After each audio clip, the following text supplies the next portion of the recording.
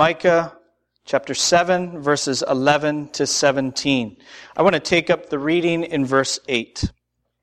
Rejoice not over me, O my enemy, the city of Jerusalem is personified to say. When I fall, I shall rise. When I sit in darkness, the Lord will be a light to me.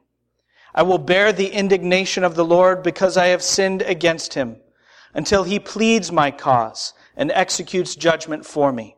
He will bring me out to the light. I shall look upon his vindication. Then my enemy will see, and shame will cover her who said to me, Where is the Lord your God? My eyes will look upon her. Now she will be trampled down like the mire of the streets. A day for the building of your walls. In that day the boundary shall be far extended. In that day they will come to you from Assyria and the cities of Egypt, and from Egypt to the river, from sea to sea, and from mountain to mountain. But the earth will be desolate because of its inhabitants, for the fruit of their deeds. Shepherd your people with your staff, the flock of your inheritance, who dwell alone in a forest in the midst of a garden land. Let them graze in Bashan and Gilead, as in the days of old. As in the days when you came out of the land of Egypt, I will show them marvelous things. The nations shall see and be ashamed of all their might. They shall lay their hands on their mouths. Their ears shall be deaf. They shall lick the dust like a serpent, like the crawling things of the earth. They shall come trembling out of their strongholds. They shall turn in dread to the Lord our God, and they shall be in fear of you. Let's pray. Father, as we come into your word, I pray that we would have eyes of faith to see beyond what is immediately before us in the text, to see how, and so crucially, this word, these promises, point us to our Lord Jesus Christ. I pray, Father, that we would be in awe and wonder today at your great word and your great works. I pray that the effect of it would be what it was on Micah. I pray, Father, that all of our hopes would be Godward, and all of our prayers God-centered. I pray, my Father, that you would give to me your Holy Spirit, that not only with the words of my mouth, but from my heart I would exalt in Jesus alone. I pray, Father, that Christ would be glorified. Would you please use me as I preach, and I pray that you would glorify your Son in the response that you compel from your people today. We look to you for your grace and mercy in our time of need. We pray with confidence. In Jesus' name, amen. The more that you know me, the more you will realize that I can't multitask. Jacob Colvin. Yeah, I knew he'd be looking at me and laughing. He has frequently made fun of his preacher. Seems to be a theme in the younger part of the Colvin household. I don't know what it is. He has frequently made fun of me for my inability to multitask, because I tune out everything else and I'm focused completely on one thing. But I'm glad for this moment that he can't argue back and forth with me, because I want to submit today, not on the authority of the Word of God for this moment, but on the much lesser authority of recently conducted, very professionally done scientific studies that have established that neither can you. That we are not good. This is more of a monologue, more of than a dialogue, so you'll have to save your argument for later. That none of us are good at multitasking. Many studies have recently established this. So parents of students, and I'm sorry students for what I'm about to say, Janan, your parents aren't here, so you don't have to worry about it too much. But if a student tells you that they can, carry on social media with a couple friends, watch their favorite TV show, and study for their test the next day, all at the same time, they're mistaken, and you will be duped if you believe them. It's true. Although I'll say one thing. If they want to have their music on, apparently that's still workable because we use a different part of our brains to listen to music than to study. So anyway, the human mind, however, is best suited for one concentration. As soon as we begin to attempt 2 or 3 different mental tasks at once, our effectiveness in all of them is severely diminished. But God, we can say, is very different. John Piper has said not too long ago that God is always doing 10,000 things in your life, and you may be aware of 3 of them. And this is not to mention the tens of thousands of things that He is doing in all the earth, in creation, and in the spiritual realm, as He who works all things according to the counsel of His will is working all things together for the good of those who love Him. Now, if it wasn't for the Word of God, we wouldn't be able to hear, to understand, to know anything of the multitasking God. We wouldn't know any of His works in salvation if it wasn't for the Word. But we have the Word. Now, secret things belong to God, but the things that are revealed belong to us and to our children forever, Deuteronomy 29. And the things that God has revealed to us about His works, He intends for us to know. And Micah chapter 7, verses 11 to 17, can help us to know the works of God. The Bible says in Psalm 111, verse 2, "Great are the works of the Lord, studied by all who delight in them." Micah 7 can help us. Now, one thing that we must appreciate about a book like Micah is the place that it has in the history of our salvation. This is not a standalone book that features standalone promises concerning standalone works. There are no standalone promises. There are no standalone works. Everything in the Word of God is connected. Every promise, every word is yes in Christ. There can't be a standalone promise then. And every work is for uniting, in the end, all things in Christ. And so there are no standalone works. And I want you to see the scope of this network. The network of the promises, the words, and the works of God. I want you to see the scope of this thing. So what we're going to do today is we're going to pick out these promises from Micah 7, 11 to 17, and we're going to connect them to the larger network of the promises of God. We're going to step back and go back to the origin of those promises, and then we're going to follow their winding until they land on the person of our Lord Jesus Christ. And we'll see how these promises here, connected to the beginning, are brought to fruition in Jesus. And I believe that the effect of this will be what it was on Micah. That we will be filled with God-centered hopes. And within us will be formulated God-centered prayers. Our hopes and our prayers will not be the same.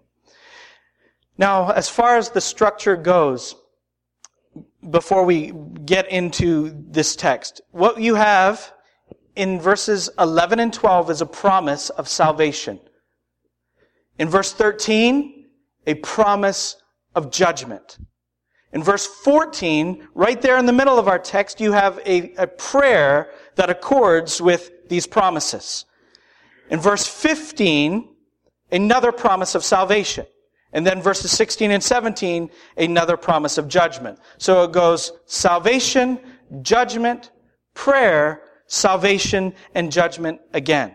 Now, as far as the historical context and the context of our verses here, in 100 years from Micah's time, Jerusalem's population will be absolutely decimated.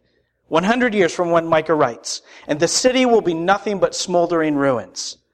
In the verses that we read a moment ago, from verses 8 and following, the city of Jerusalem is being personified to look beyond the coming disaster and judgment. And the city speaks with a defiant hope. Rejoice not over me, O my enemy. When I fall, I shall rise. He will bring me out to the light. I shall look upon his vindication.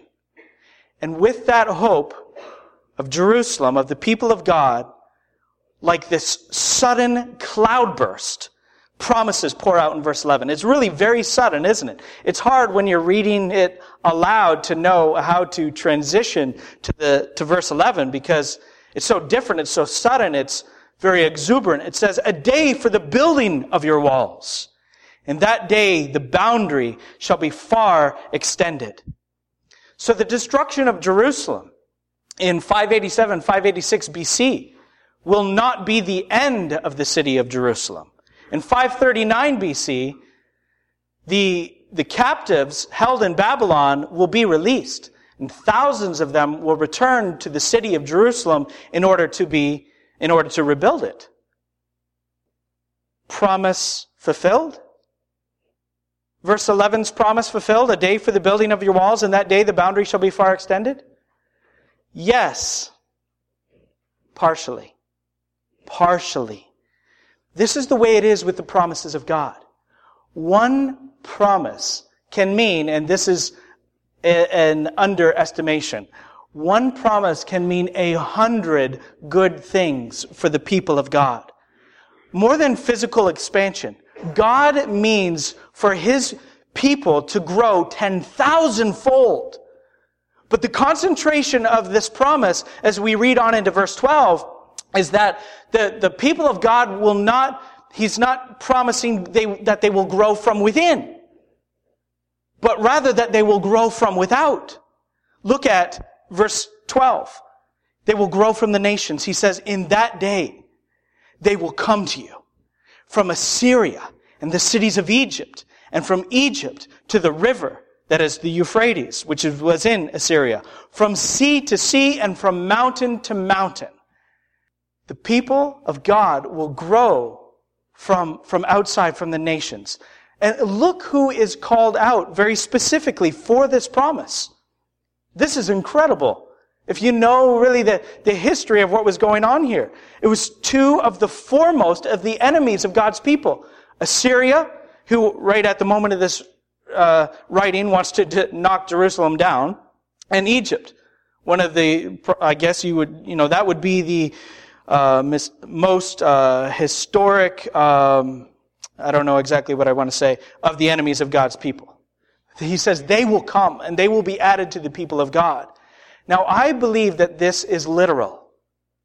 I believe that God is promising that national Egyptians and national Assyrians will be added to the people of God. They will join themselves to Israel. But I believe there is more to this. That I believe that Assyria and Egypt are called out very specifically here as representatives of everyone who is far off, whom the people of God would naturally deem to be unreachable. They can't be reached. I mean, can you imagine being a Jew inside Jerusalem and looking outside your city at the encroaching army of Assyrians, and Micah promising one day they'll be with us. They'll be here. They'll be worshiping our God. They would say, no way. And likely a good many of them would struggle with wanting that to happen. These are unreachable people. This promise concerns all the aliens from the commonwealth of Israel and all the strangers to the covenants of promise, to use Paul's words from Ephesians 2. God, now, before I go any further, let's step back now. Okay, we have this promise in Micah 7, 11, and 12. So let's step back and let's connect it to the larger network of the promises of God. Let's go back to the origin of this. Back in the book of Genesis, God had promised his patriarchs, Abraham, Isaac, and Jacob, that is the patriarchs of his people, Abraham, Isaac, and Jacob. He said, in you and your offspring, all the families and nations of the earth will be blessed. In you, all the earth will be blessed. That's the origin of this promise. Now, let's take it forward beyond Micah to Jesus. Following Pentecost, after the apostles had received the Holy Spirit poured out from Jesus, who had just ascended into heaven, Peter was preaching. And this is what he said in Acts 3. And all the prophets who have spoken, I should have asked you to turn there earlier, sorry. And all the prophets who have spoken, from Samuel and those who came after him, also proclaimed, Peter said, these days. He said to the Jewish people, you are the sons of the prophets and sons of the covenant that God made with your fathers, saying to Abraham, and in your offspring shall all the families of the earth be blessed. Now listen, God, having raised up his servant, sent him to you first to bless you by turning every one of you from your wickedness. Peter was saying, in fulfillment of that covenant promise so long before, God sent Jesus to bless you first. With what?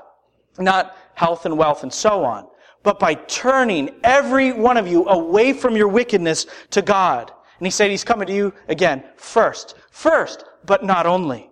Let me rewind just a little bit. On the day that Jesus was welcomed into the city of Jerusalem by the praises of the people and the antagonism of the religious leaders, there were certain Gentiles, certain Greeks that came looking for Jesus. Remember, they came to Philip and they said, we want to see Jesus. Philip went to Andrew and they requested a meeting with Christ. And the Gentiles seeking Jesus on that day and the Father speaking from heaven moved Jesus to promise, when I am lifted up from the earth, will draw all people to myself. Paul, writing in Ephesians 2, says, but now in Christ Jesus, you who once were far off have been brought near by the blood of Christ. We are blessed to be full-fledged heirs of the covenants of promise, which promise is the forgiveness of our sins by God through Christ, so that through Christ we may be brought to God. So this is the promise of Micah 7 that we have just read in verses 11 and 12. From all over the earth, the peoples will be drawn by the cross of Christ into the people of Christ to bring glory to Christ and to enjoy him together forever. This is, I want you to see, and I want you to be compelled to amazement at the scope of this promise and the outworking of our salvation through Christ. That Micah 7, 11, and 12, which is really an obscure verse and a minor prophet, is speaking, is promising concerning us. In fact, Isaiah, Micah's contemporary, put it like this, that the Lord will say, listen to this, God will say, I believe God is now saying, I want to say that very boldly, I believe that God is now saying this, blessed be Egypt my people, and Assyria the work of my hands, and Israel my inheritance. That's coming from Isaiah 19. I believe that God is now saying that. And don't get me wrong, not over every single person who's Egyptian and every single Assyrian. There aren't any Assyrians, but those who come from the land formerly Assyria, and all of the Jews. But he says that over those who are his, who have believed in his Son. He says, Egypt, my people. Assyria, the work of my hands. Israel, my inheritance. And this will culminate one day in a multitude beyond number of people before the throne and before the Lamb, singing, "Worthy is the Lamb." People of every tribe and nation and language. An incredible promise of salvation centered on Christ. That's the first promise of salvation. Now this promise of judgment, verse 13. But the earth will be desolate because of its inhabitants, for the fruit of their deeds. You will either receive the Lord's salvation or you will receive the Lord's judgment. But those who do not repent of their deeds will receive the fruit of their deeds. That is the desolating judgment of God. Now that's all I'm going to say about verse 13. Because there's more about judgment to come, which I'll cover a little bit more thoroughly. But the question is, what do we do with these promises? What do you do with this? Well, what did Micah do? Look down at verse 14. What did Micah do? He cried out to God. What we must do with the promises of God is we must pray accordingly. Now, George brought up a good question in our Sunday school hour this morning that I'd like to look at from a slightly different angle, but tackle a little bit. The God who works all things according to the counsel of his will, that's language drawn from Ephesians 1, has said this in his word. Listen to these words, what God has claimed.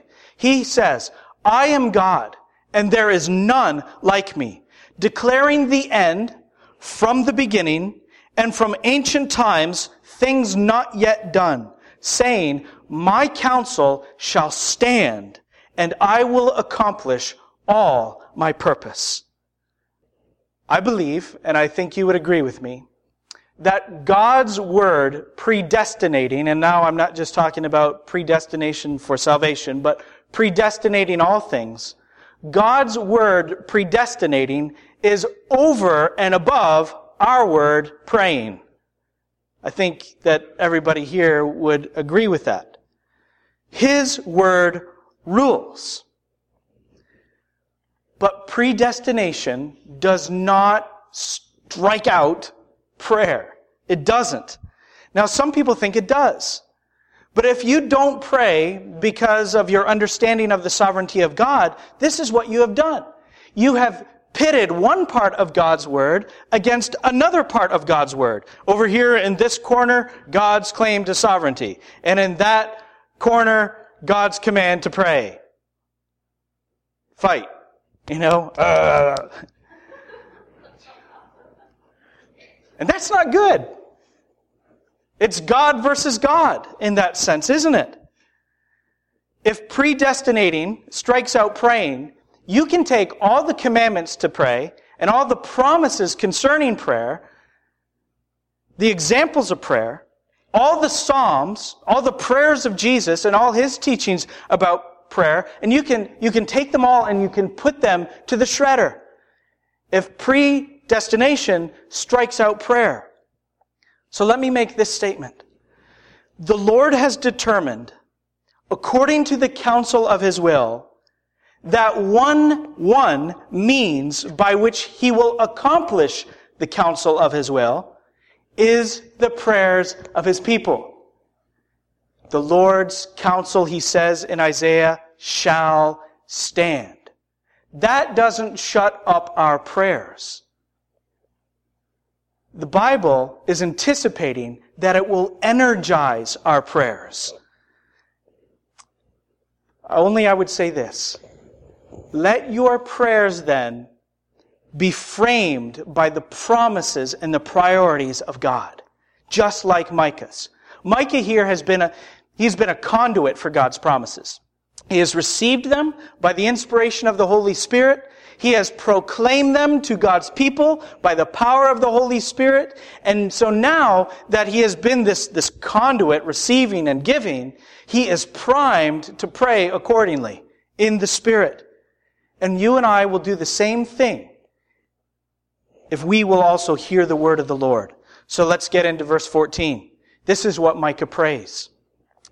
He calls out to God, in light of the promise of salvation and judgment, shepherd your people with your staff, the flock of your inheritance, who dwell alone in a forest in the midst of a garden land.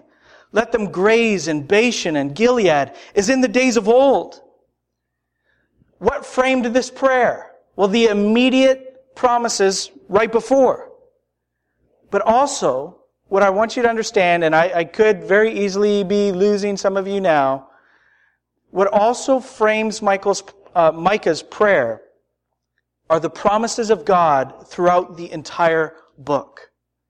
As we have meditated on the particulars of Micah's message over these last several weeks, I've been reminding you again and again about the message of the entire thing. Do you remember? It's those who hear the word of the Lord, believing, will be the remnant that God saves to shepherd as his flock. And I've been telling you that time and time again. Now, I've also told you how many oracles, just to get your attention here, how many rounds or series of oracles are there in this book? Does anybody remember? Ooh, that's good. 3 rounds, right. And they all begin with the command to do what? Hear. Yes, sweet. They all begin with the command that God's people hear his word. And each of these rounds of oracles concentrates on this promise of God's salvation for his people through his shepherd king. So what I'm saying to you is, it's not just verses 11 and 12 and 13 that are now formulating Micah's cry to God.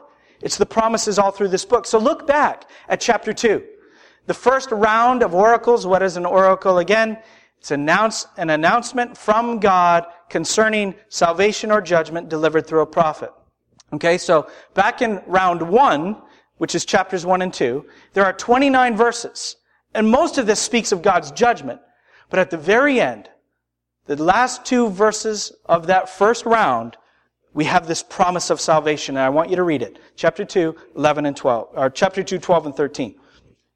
I will surely assemble all of you, O Jacob. I will gather the remnant of Israel. I will set them together like sheep in a fold, like a flock in its pasture, a noisy multitude of men. He who opens the breach goes up before them. They break through and pass the gate, going out by it. Their king passes on before them, the Lord at their head. You can see this theme. God shepherding his people, shepherding his flock. We find the same theme announced again in round 2. So turn over to chapter 4. We're going to read through verses 6 through 8 quickly. In that day, declares the Lord, I will assemble the lame and gather those who have been driven away and those whom I have afflicted, and the lame I will make the remnant, and those who were cast off a strong nation. And the Lord will reign over them in Mount Zion from this time forth and forevermore. And you, he speaks to Jerusalem, O tower of the flock, hill of the daughter of Zion, to you it shall come. The former dominion shall come. Kingship for the daughter of Jerusalem. In the same round, just a little bit later, chapter 5, verses 2 through 4. Who can forget this? But you, O Bethlehem Ephrathah, who are too little to be among the clans of Judah, from you shall come forth for me one who is to be ruler in Israel, whose coming forth is from of old, from ancient days. Therefore he shall give them up until the time when she who is in labor has given birth. Then the rest of his brothers shall return to the people of Israel, and he shall stand and shepherd his flock in the strength of the Lord, in the majesty of the name of the Lord his God. And they shall dwell secure. For now he shall be great to the ends of the earth. So now, as we come into the third round of chapters 6 and 7, and the book draws to a close, the promises that Micah has received and delivered are now being framed on his lips in a prayer up to God. And he cries out to God, "Shepherd your flock." You promise salvation for those who hear. You promise judgment for those who do not believe. Shepherd your flock, O God. Shepherd your flock. What would Micah give to see what we have seen in history? What would he give to be here today? Of course, he's in glory, so he's not too worried about it. But at that time, what would he give to be here today to hear the announcement of the gospel of Jesus Christ fulfilling this promise? Now, before I go to Jesus, let's again step back from Micah's promise and go back to the beginning, to the origin, to Genesis. In Genesis 49, through the patriarch Jacob, God promised, "The scepter shall not depart from Judah, nor the ruler's staff from between his feet, until tribute comes to him, and to him shall be the obedience of the peoples." Who is the shepherd king promised from the tribe of Judah? Our Lord Jesus Christ is the one. Now we go back to Jesus. From Micah to Genesis to Christ. Jesus is the one who claimed, "I am the good shepherd. I know my own, and my own know me, just as the Father knows me, and I know the Father. And I lay down my life for the sheep. And I have other sheep that are not of this fold." This is his promise for the Gentiles. "I must bring them also, and they will listen to my voice. So there will be one flock, one shepherd." I should have had you turn to John chapter 10 too, but time is moving on. Now back to Micah's prayer in verse 14. You see how he longs for the old prosperity to return? He says, "The people of God dwell alone in a forest in the midst of a garden land." Back in chapter 3, I want to understand what Micah means by forest. Back in chapter 3, verse 12, God had promised the city of Jerusalem judgment for its sins. And he said, "Jerusalem shall become a wooded height." The word that is translated wooded height in chapter 3 is being translated forest here. So Micah is recognizing in chapter 7 that as one day Jerusalem will be literally run over by the woods, it will become a wooded height, overgrown. He says this is already the case spiritually. As it will be literally, so it is now spiritually. We are overrun, overgrown with evil. Remember what he said back earlier in this chapter when he was complaining about the most moral of God's vineyard. He said they're nothing but briars and thorn hedges. That's what he means by this place is a forest, overrun with evil. Now, he says, okay, so we dwell alone in a forest in the midst of a garden land. What does he mean by that? 700 years earlier or so, God had spoke through Moses a promise concerning the land that Israel was about to inherit. This is what God said about this land. I mean, just the picture, I think, will draw longing. "The Lord your God is bringing you into a good land," he promised Israel, "a land of brooks of water, of fountains and springs, flowing out in the valleys and hills, a land of wheat and barley, of vines and fig trees and pomegranates, a land of olive trees and honey." I'm skipping forward a little bit. This is coming from Deuteronomy 8.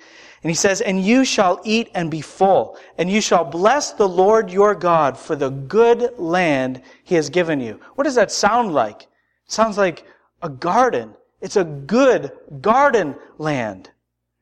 Micah says God's people are alone in a forest in the midst of a garden land.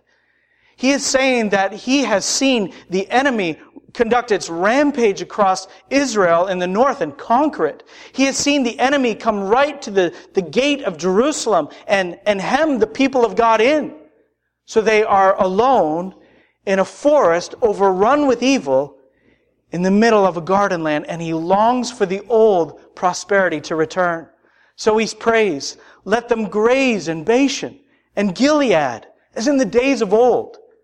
Bashan and Gilead were Transjordan regions. So east of Jerusalem, across the Jordan River, Bashan and Gilead were these very fertile regions that Israel as a nation had enjoyed back in the days of David and his son Solomon. Micah is praying to bring us back to that. The large open pastures, the freedom, the old prosperity. This prayer of Micah is once again answered in the Lord Jesus Christ. Jesus said, John 10 again, I am the door. If anyone enters by me, he will be saved and will go in and out and find pasture.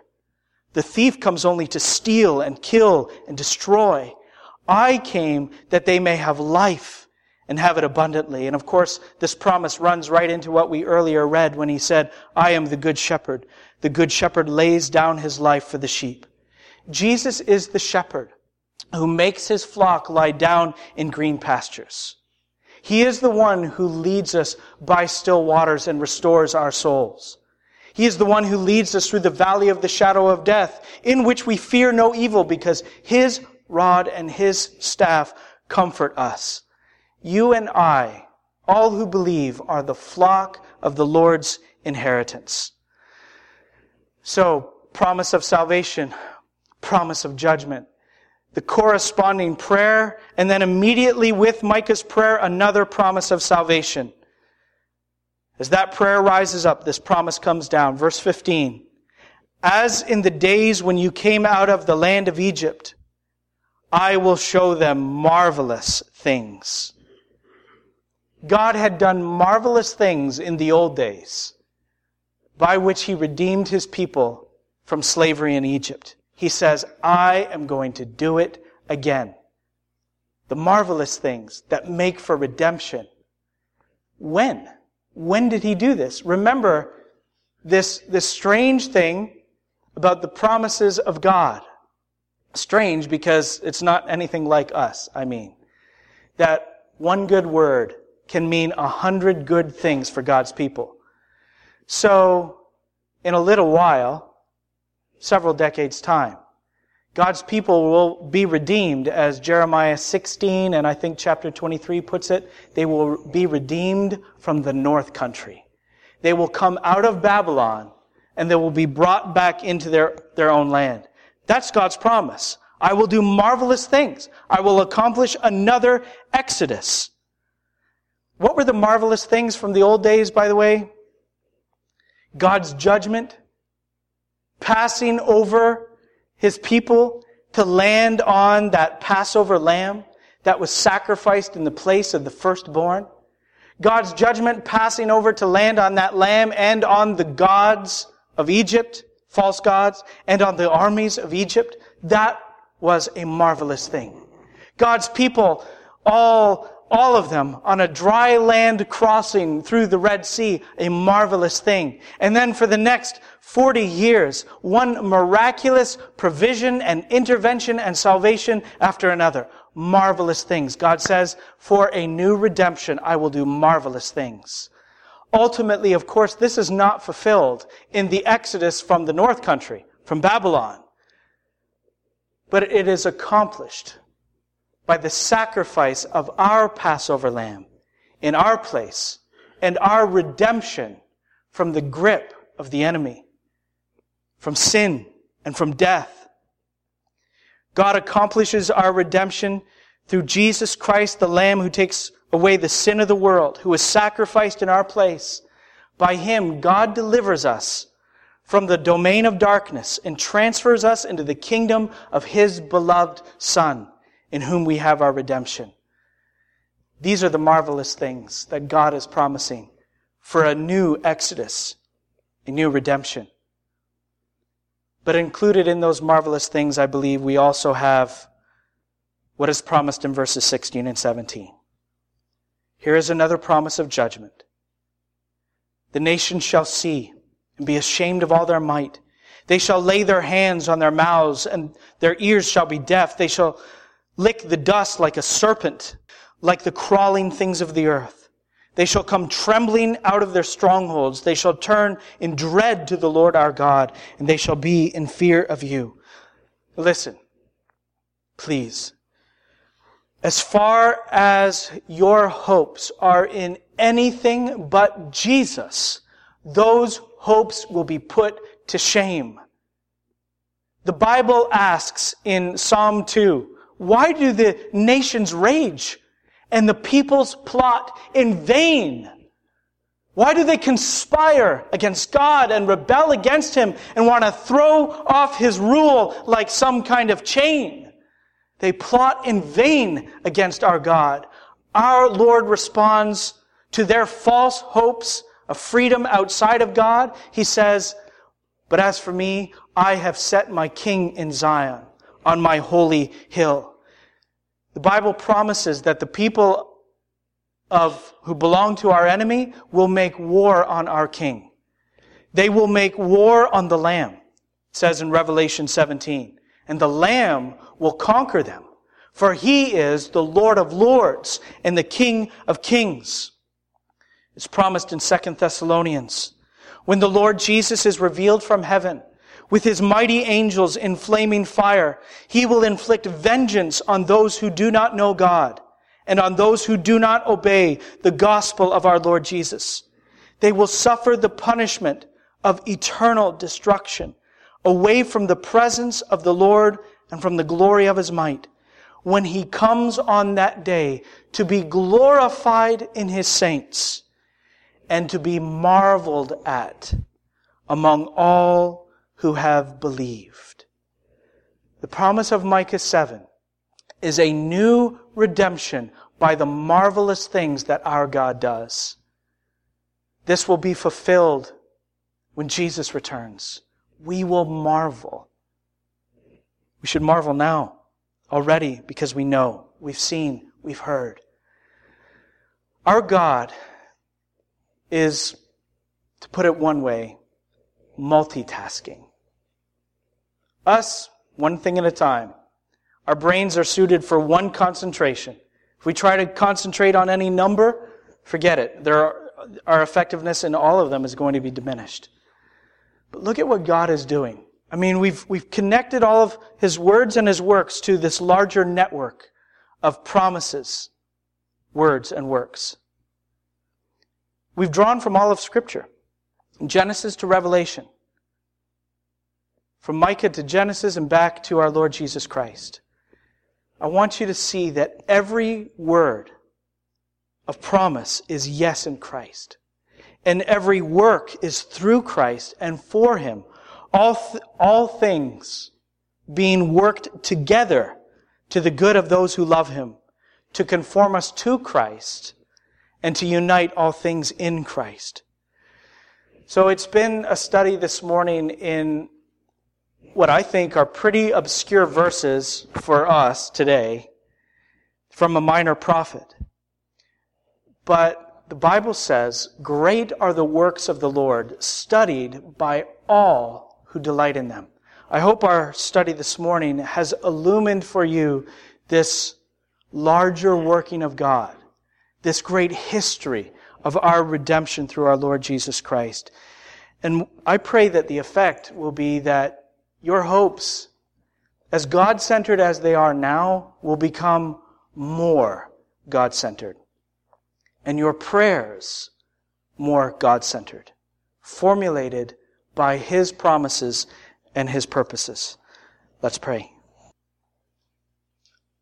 Our Father in heaven, I want to say, we praise You that You have spoken to us. You have given us Your word. You have promised us great things.